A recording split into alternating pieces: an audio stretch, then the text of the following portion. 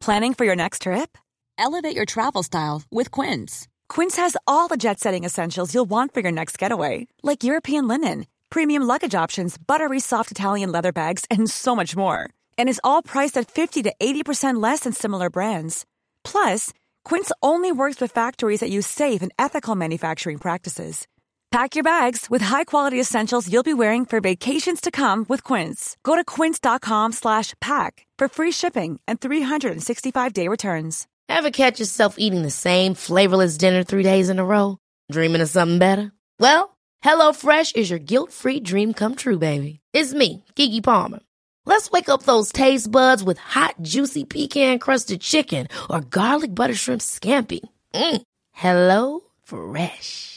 Stop dreaming of all the delicious possibilities and dig in at HelloFresh.com. Let's get this dinner party started.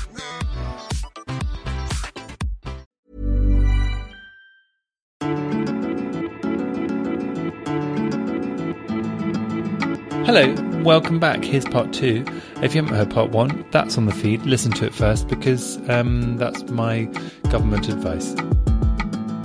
One of the things that you spoke about really touchingly in the book was finding yourself, for want of a better description, as a queer person and a queer black man.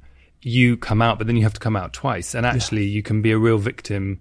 Well, you are a victim of racism. And at that time, what was that like? Because I know that will resonate with so many people listening. Yeah, I mean, I remember thinking, I've been rejected from home, but I found my tribe, the gay tribe. And then I went into all these clubs and realized that the certain men had sort of these horrible descriptions for different tastes. If you were a white guy who liked black men, you were a dinch queen, which would be something dirty.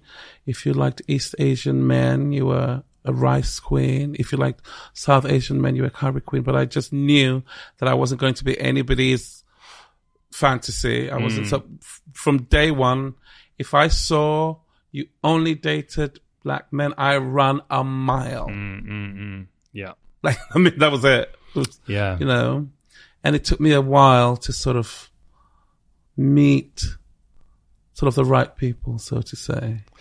Yeah, because I imagine that layer of being anyone's kink, for want of a better description, despite you're always going to second guess it, right? Yeah, of course. And I'm sort of linking that in my head to you speaking a lot about imposter syndrome and being supposed to be there and how exhausting that is. It's totally exhausting. Flipping from work where you didn't feel you belonged to the gay scene where you also didn't feel you belonged. And back then, it wasn't, people went out. Do you remember? They went on the phones or, so you really saw it direct. Yes. So as well as, those who fetishized, there were those who didn't date black men or didn't date Asian men. And it was all very weird and confusing, at such a young age. Then you moved to America and you sort of experienced a different version of that. Is that right? Because the two countries, i.e. here and America, the racism issues are very different, but they're both there. What was that like? I mean, America, I was just, no matter what racism we faced in England, we all went to sort of the same places. We went to the same place. In America, you had black clubs, Latino clubs, white clubs, and they didn't mix. So all my black friends went to black clubs and all my white friends went to white. It was such I couldn't believe it. Because, in London, we're all together. Yes. Ladbroke Grove, we're all together. So just realizing, oh my God, in America, you're different. Yes. You're different too. So it was a different kind of racism, but it was very obvious. Yeah. It was very obvious. This is my tribe and we stay here. So that was another thing to get my head around. Yeah. And did you experience it in work as well? I mean, in work, I was always the only one. I was token one, just as sort of Naomi was probably the only black model of a certain level. I was the only one. But I knew that I didn't want to be the one there on my own in every room. So I brought people up with me. I dragged up, makeup artist Pat McGrath. Yeah. I dragged up Ben Skirvin, the hairdresser. I dragged up people like me. Mm-hmm. So, we could all sort of be in this space together. Mm-hmm. So yes, that's really what it was a bit of a lonely place if you're a black person. Mm-hmm. In the 90s, as much as everyone worships the 90s, it was also sort of a very racist time, essentially. All the images were sort of very Eurocentric, and I was fighting my corner, shooting black models and Asian models for ID, and it was a tricky time. But I knew that I wanted to bring people up with me and not just be the only one. But just incredible that you did it, because to go against the grain is the hardest thing in the world, right? I mean, I've been asked this question. I was like, I wasn't supposed to be here. Mm-hmm. Right. I wasn't supposed to be here. We ended up in London because we had to escape. So when you look at me, I'm always about possibility, what's possible. Mm-hmm. I wasn't supposed to be a model. I wasn't supposed to be an editor, but everything happened. So that's why, in a way, I wrote this book, just to share with a new generation, that if they say you don't belong, you do belong. Yes, right. It was a very, very important message that I learned. And I really wanted to sort of let sort of young people know it's okay. It's okay to be gay. It's okay to be fluid. It's okay to be non-binary. It's okay to be trans, And there were seeds of all of that going on in your work. Mm-hmm. I'm jumping ahead, but here we are. And then you get the call for Vogue, which I just want to say to you one quick thing about this. So in the very beginning of the book, you mentioned how Anna Wintour always taught you to reply to an email straight away. Mm-hmm. So I'm thinking, I'm so shocked that you do that. I'm like, I can't believe Edward does that. That's incredible. Oh my God, yeah. Then Edward gets an email from Jonathan Newhouse. Is that right? Yeah. Saying, we'd like you to take over Vogue. He's missed the email. You didn't reply. It's the one email you didn't reply to. The one email I didn't reply to. Yeah. That's a funny one. Yeah, Jonathan had left a message.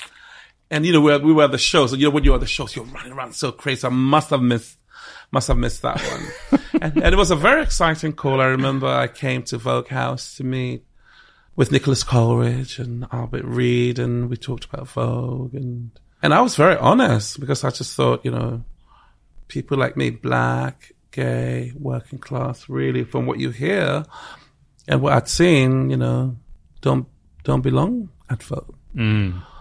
So I remember they asked me, what I thought of it, and I was very honest, and it just didn't reflect the world that I saw. Mm-hmm. The world that I saw, a world that was sort of multicultural, a world that embraced beauty in all its forms, age, sexuality, color, religion.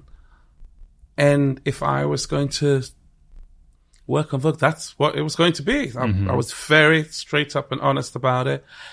And I guess the time must have been right. Mm-hmm. Because, Jonathan really was excited by that. And, Vogue is 106 years old. Mm. And I always say that, when you work there, you're the custodian. Mm-hmm. While I'm there, I have to sort of protect it and let it reflect the world as I see it.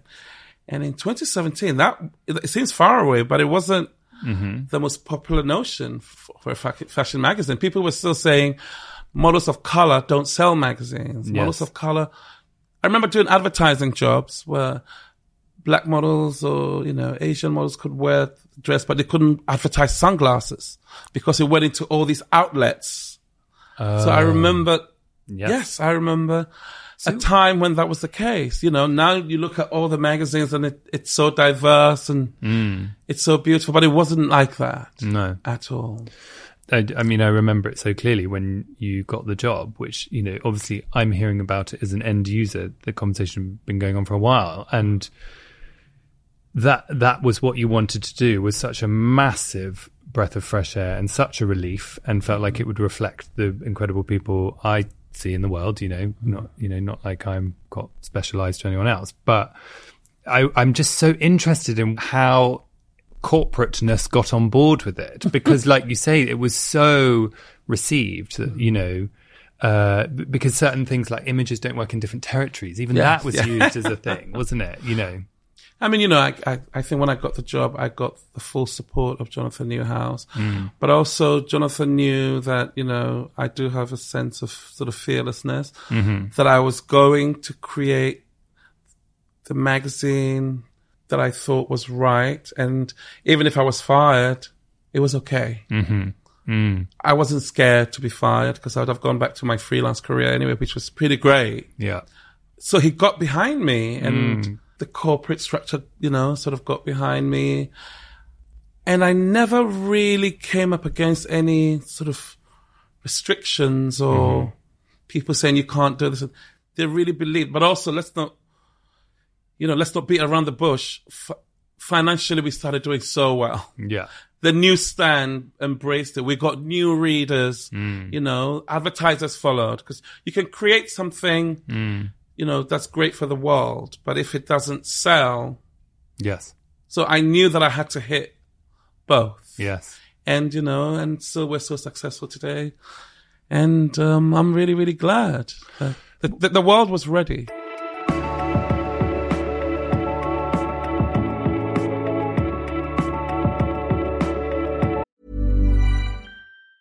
Planning for your next trip? Elevate your travel style with Quince. Quince has all the jet-setting essentials you'll want for your next getaway, like European linen, premium luggage options, buttery soft Italian leather bags, and so much more. And it's all priced at 50 to 80% less than similar brands. Plus, Quince only works with factories that use safe and ethical manufacturing practices. Pack your bags with high-quality essentials you'll be wearing for vacations to come with Quince. Go to quince.com/trip for free shipping and 365-day returns. Hey, it's Paige DeSorbo from Giggly Squad. High quality fashion without the price tag. Say hello to Quince.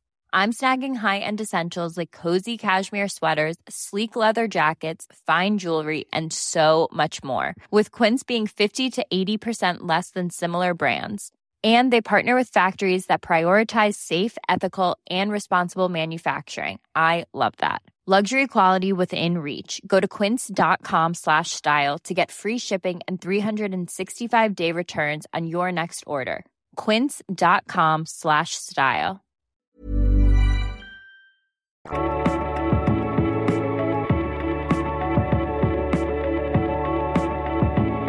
Fashion is such a funny thing, isn't it? Because it is, it's a portal to a different world of acceptance, inclusion. It's not perfect by any stretch of the imagination, but it's also the word exclusive. You know, that is just thrown around so much, but it's also desperately inclusive at its best as well. And I feel like that's what you brought back. I mean, it's inclusive. I mean, fashion, I always say, can really reflect the times. You know, and the reason why the magazine was received so well was that it was reflecting society at the time. You know, and I always talk about even in lockdown when we did sort of these incredible issues while we were all brilliant. Separate. You know, so good. Dame Judy on the cover and the essential workers. This was what was going on in society, what was going on in the times, and I think once you sort of reflect the zeitgeist through the Vogue lens, then it works. And it's so funny, isn't it? Because, you know, you get such a great job and then the pandemic happens and you're like, fucking hell, right, thanks. A year and a half at home. But you know what it did? It really sort of sparked the early creativity I had in ID. You know, when I was at ID, there was no money. Yeah. So I would go, you know, I would write the copy for the cover, I would shoot the cover, I would, you know, write the shopping pages, I'd write the features, you know, I'd go from department to, I learned everything. Yeah. So that came in handy. Yeah. Well, you know, ID, we had no money then, so what can we do now? And it really was exciting at the same time. Yeah, and I think with all creativity, isn't it, that like huge restrictions are really freeing because whole sections of, but what if we did this, just disappear. It's like, well, that can't be done. Yeah, so let's make this, and let's make this the best thing, because, you know, like the parallel I have is like I'm a director in my other job, and so when we do big budget TV shows and stuff, like I imagine you find this with jobs when you were doing big commercial things is like the possibilities are endless is not the birthplace of good work. And I remember someone from an advertising agency once doing a presentation for their big beauty client saying, this is a photo taken by E.G. Mario Testino, a big famous fashion photographer. He did it in his own time with his best friend, ex-supermodel. You really liked this picture. On this hand is the picture he did for you guys, which you all hate and cost £1 bazillion because you argued with him about everything, Yeah, and it's not... You're like, this is my editorial. This is where I can really be creative. And this is advertising where somebody tells you what to do. Right? That was the conversation for years and years. And also because brilliant people are quite impatient. They don't want to have 50,000 conversations, right? No, they just want to get to it. Yeah. Most people are doers, aren't they? Yeah. And so the pontification actually creates something dreadful. And it's like, you needn't have hired X amazing photographer. That story isn't. And then give them the room to do what they do. I mean, I used to remember when I was styling freelance, it was the same. You do a job for a company and it's a white t-shirt or a white vest, and you have 20 people looking at the cut of the sleeve, and you're like, it's a t-shirt. And I'm a stylist, so I think I know what's a good t-shirt. Yeah. It's the push and pull of advertising and editorial.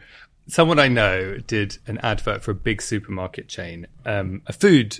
They are an extremely successful chef, and they did a food advert for a supermarket chain.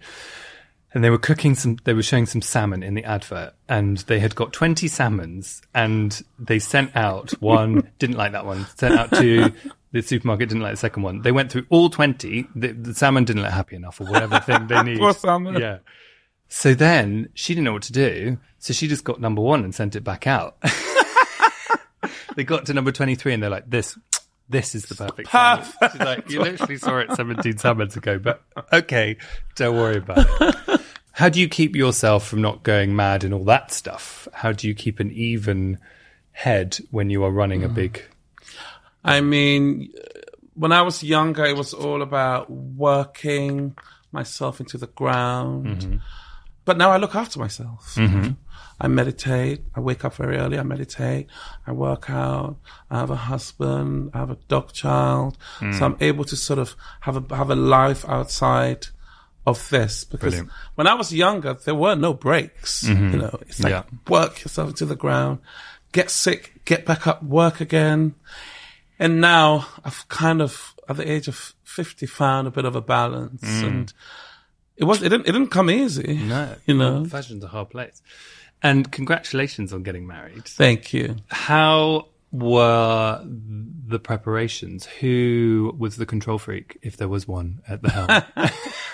I remember my husband Alec and I decided to get married on my birthday, 22nd of the 2nd. Oh, amazing. So we were like, okay, we had 4 weeks to plan. Did you know? We had 4 weeks to plan. Wow. And Alec's bit was done. What was Alex? And I was in there. I was like sorting everything out. And I'm like, Alex, shouldn't you be feeling anxious? He's like, it's all okay. It's all gonna be okay. So I was the bridezilla, or whatever they call it. Yeah.